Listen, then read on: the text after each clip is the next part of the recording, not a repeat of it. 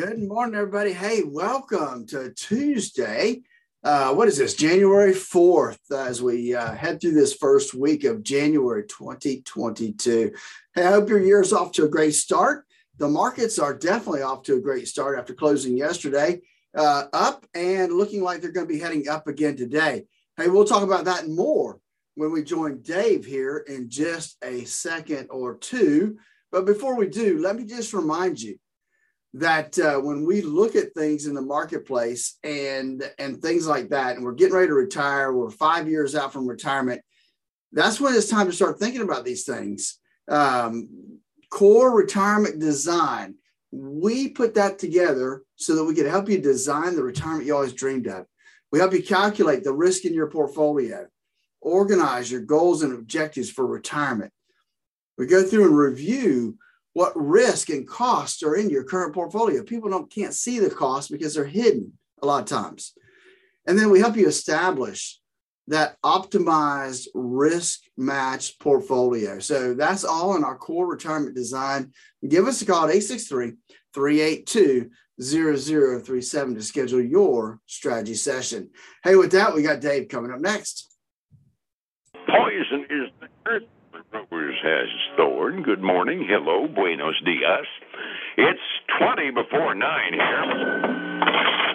Time to check in on your IRA and your 401k. You done that on the computer yet? You're probably happy based on yesterday. Let's see what the likelihood of the happiness continues being. Let's check in with Statler Financial Services' very own Phillip Statler, who's on the line. Phillip, good morning. How are you? Hey, good morning, Dave. Doing well today. This obviously this first week of 2022 is off to a great start when it comes to the stock market anyway.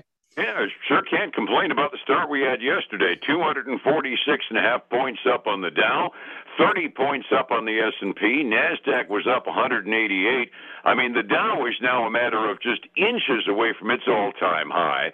The Standard & Poor's is coming darn close again to setting a new all-time record. And NASDAQ still has a way to go, but when you're only about 400 points away, as volatile as that index can get, the way things are looking this morning, well, we might very well see some records at the close today. Wouldn't you agree? Yeah, I think we're very close to a lot of records, especially the S&P 500. And the Dow could easily slip up there too without any issues. NASDAQ, well, it's going to take a little bit more for them to get there, but hey, within a couple of days, they could be there. I was going to say 400 points on the NASDAQ, as volatile as that index is. Yeah, it's got a lot of growth stocks, which end up getting whacked every time there's a move on the interest rates or anything on international trade. But still, you know, we're well within 1%. Or so of a couple of percent of their all-time high as well. So it's really hard to find any flies in the ointment there at all. Talking about companies that dominate the NASDAQ, Apple hit one of those milestones yesterday. I don't know whether they closed high enough to do it, but they hit during the intraday period anyway. They finally made the $3 trillion market cap number, and that's something that stock watchers have been looking at now for weeks. Yeah, it really is. You know, that's a historic number. First company really to cross over to that 3 trillion. Now they did not close there. And actually a little tidbit I read said that they actually hit it during pre-market and then fell from there the rest of the day. So not sure, I didn't actually track it throughout the day, but I know they closed below that $3 trillion mark, but still, I mean, that's still a big number to get through. And I know Tesla's chasing right behind them. Yeah, they are. Tesla, one of my analysts was saying they could see a $2 trillion cap inside of the next year or so, which is utterly amazing for basically a cold start in an adventurous industry. If I remember the math, I think Apple needs to hit $185 a share in order to pass the $3 trillion market cap. And they've been bumping their nose on it and backing off all the time. They just need to introduce that new SE model iPhone this spring and just get it over with, don't you think? Yeah, that should do it. You know, just some new product will push them up and over, I'm sure. Yeah, just a new pair of earbuds. You know, what the heck? Yeah, $250, right? Yeah, if Apple says it's good, by God, the world will beat a path to the door. And I've always got that kind of a kick out of it. Hey, we got construction spending in yesterday morning, and you and I were kind of noodling through it before we went on the air. We had two numbers that came out that neither one was particularly impressive. The construction spending was actually a little bit less than expected. And then we had the ISM manufacturing index, which was positive but within expectations. It doesn't take much to satisfy investors these days, because after those two reports went out, we just started going up and never stopped looking back, did we? No, it really didn't. I mean, the markets went pretty much up and away yesterday. But I think they look at construction spending, and as long as there's a positive number going forward, that means it's better than it was the last month, increasing spending. So that's good across all fronts. So I think as long as it was going positive, they didn't really care what it was supposed to be. It was a plus number, and that's what they looked at. Dave, we're talking about interest rates. When you're talking about the NASDAQ and interest rate sensitivity, I popped over because I haven't really looked at the 10-year Treasury for a while.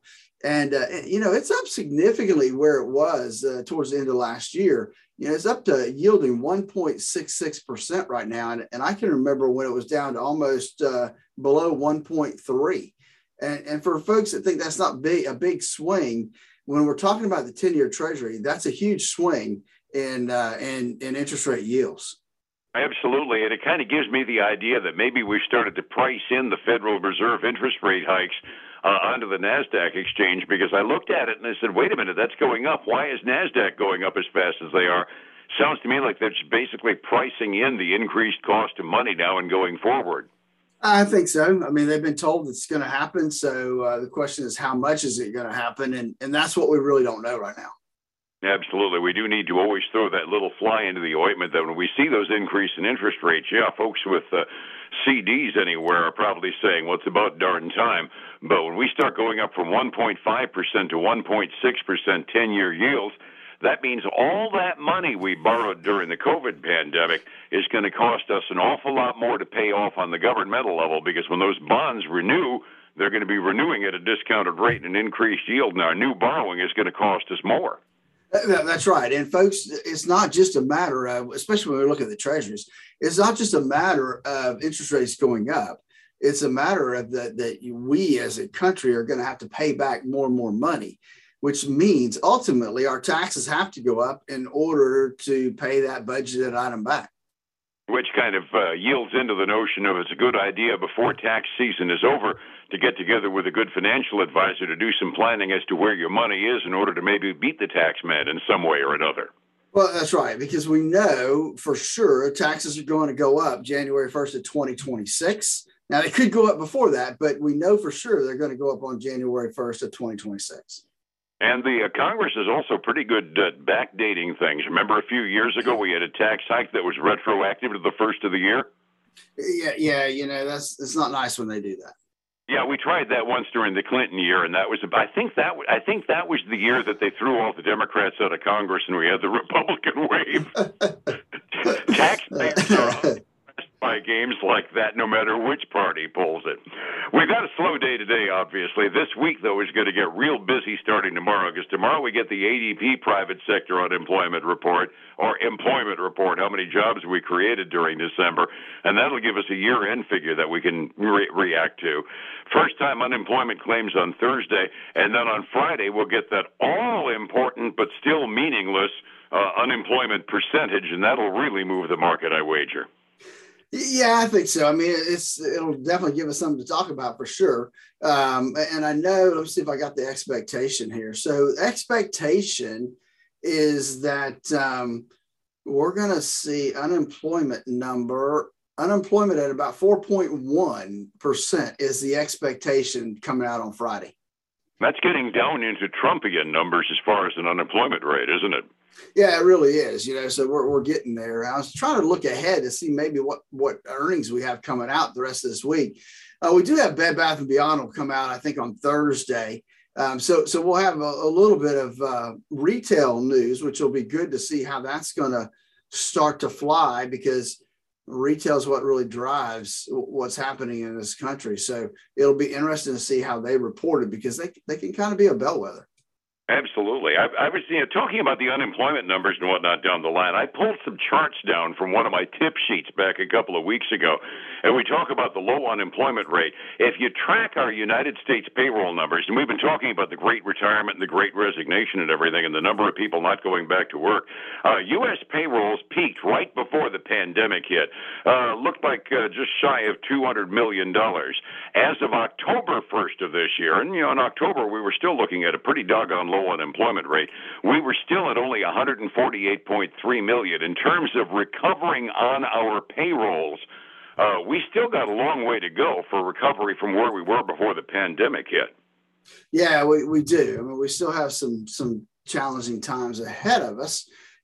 Just given the fact that inflation, that's just a huge thing to get over as we head into this year. And we know interest rates are going to go up. That means that people who have credit card debt, their credit card bills are going to go higher, and that's going to affect spending. Yep, and the folks who participated in the Great Retirement or the Great Resignation, who went out of the workforce voluntarily, some of them are going to be sitting there and saying, "Whoa, I don't have as much as I thought I did relative to what it costs to live." And we may see some of those people come back into the workforce, Dave. Because of that, because inflation is a bigger number than anybody really anticipated. And so that means that the dollar doesn't go as far. You can't buy as much at Publix. You can't buy as much as Walmart. So, you definitely can't buy as much when you go look at a new car. It's a huge deal. So I think that's going to be reflective, and we may see people come back to work. That was kind of where my logic was leading in making that comparison on numbers. It's obvious that when we're looking at 4.1% unemployment, people that are actively looking for work, and we're still $50 million short of payroll numbers from only a couple of years ago. That says we got a lot of people that have voluntarily dropped out of the workforce. And if we're looking at like 7 and 8% inflation, I got to believe a lot of those folks are going to say, being a greeter at Walmart might just make up the difference in a hurry, and we'll have a bunch of new people going back into the workforce, maybe part-time, but at the very least going back into the workforce. Yeah, I think so. I mean, I just got to believe that that's going to happen because people got fed up during COVID and they emotionally checked out and decided to retire earlier than they anticipated. And they probably didn't run all their numbers. They did it on a whim because they were fed up with COVID. And that could come back and bite them. As inflation kicks up. Hey, just to kind of, I'm sorry. Yeah. I was going to say, in the best laid plans of mice and men oft go astray. We got awful doggone used to 2% and less inflation. All of a sudden, somebody decides, hey, I got enough Social Security. I can cover my net. I can cover my nut but with this money. Then all of a sudden, it costs 10% more to live, and you kind of go, whoa, wait a minute here. Law of unexpected consequences, right? Exactly. Hey, I know we're about to wind down, but I just want to give kind of a calendar look. Next Friday, the 14th, is kind of the big day. That's when all the banks start reporting. So we'll have like BlackRock, Citigroup, JP Morgan, and Wells Fargo come out a week from Friday. So that'll be kind of the big kick with a few little ones coming in between. But big banks kind of kick off on January 14th. Absolutely. And you and I are not necessarily advocates for big banking, but the fact of the matter is how the financials end up doing is a real good bellwether for how the market is going to go for an earnings season, isn't it? It can be, definitely, especially with the high inflationary numbers that we're seeing now. Absolutely. Resetting the table here this morning. It was an up day yesterday on Wall Street. All the indexes were up over 0.2%. As a matter of fact, the NASDAQ ended up gaining a full 1.2% yesterday. 45 minutes before we opened, Phillip, are we looking at that momentum continuing? We are, Dave. We've got some decent numbers coming out today. We got the Dow up almost 0.4%. That's $138 at the start.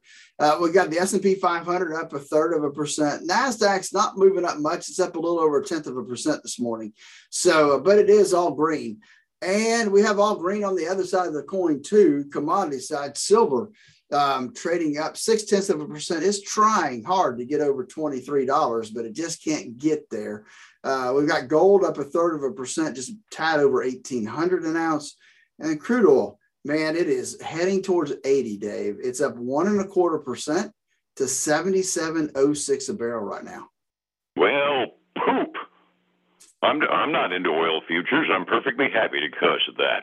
Overseas markets, Asian Rim had a little bit of a negative tinge to it this morning, but it was pretty close to the zero mark. Japan kind of skyrocketed, but that was internal things going on over there.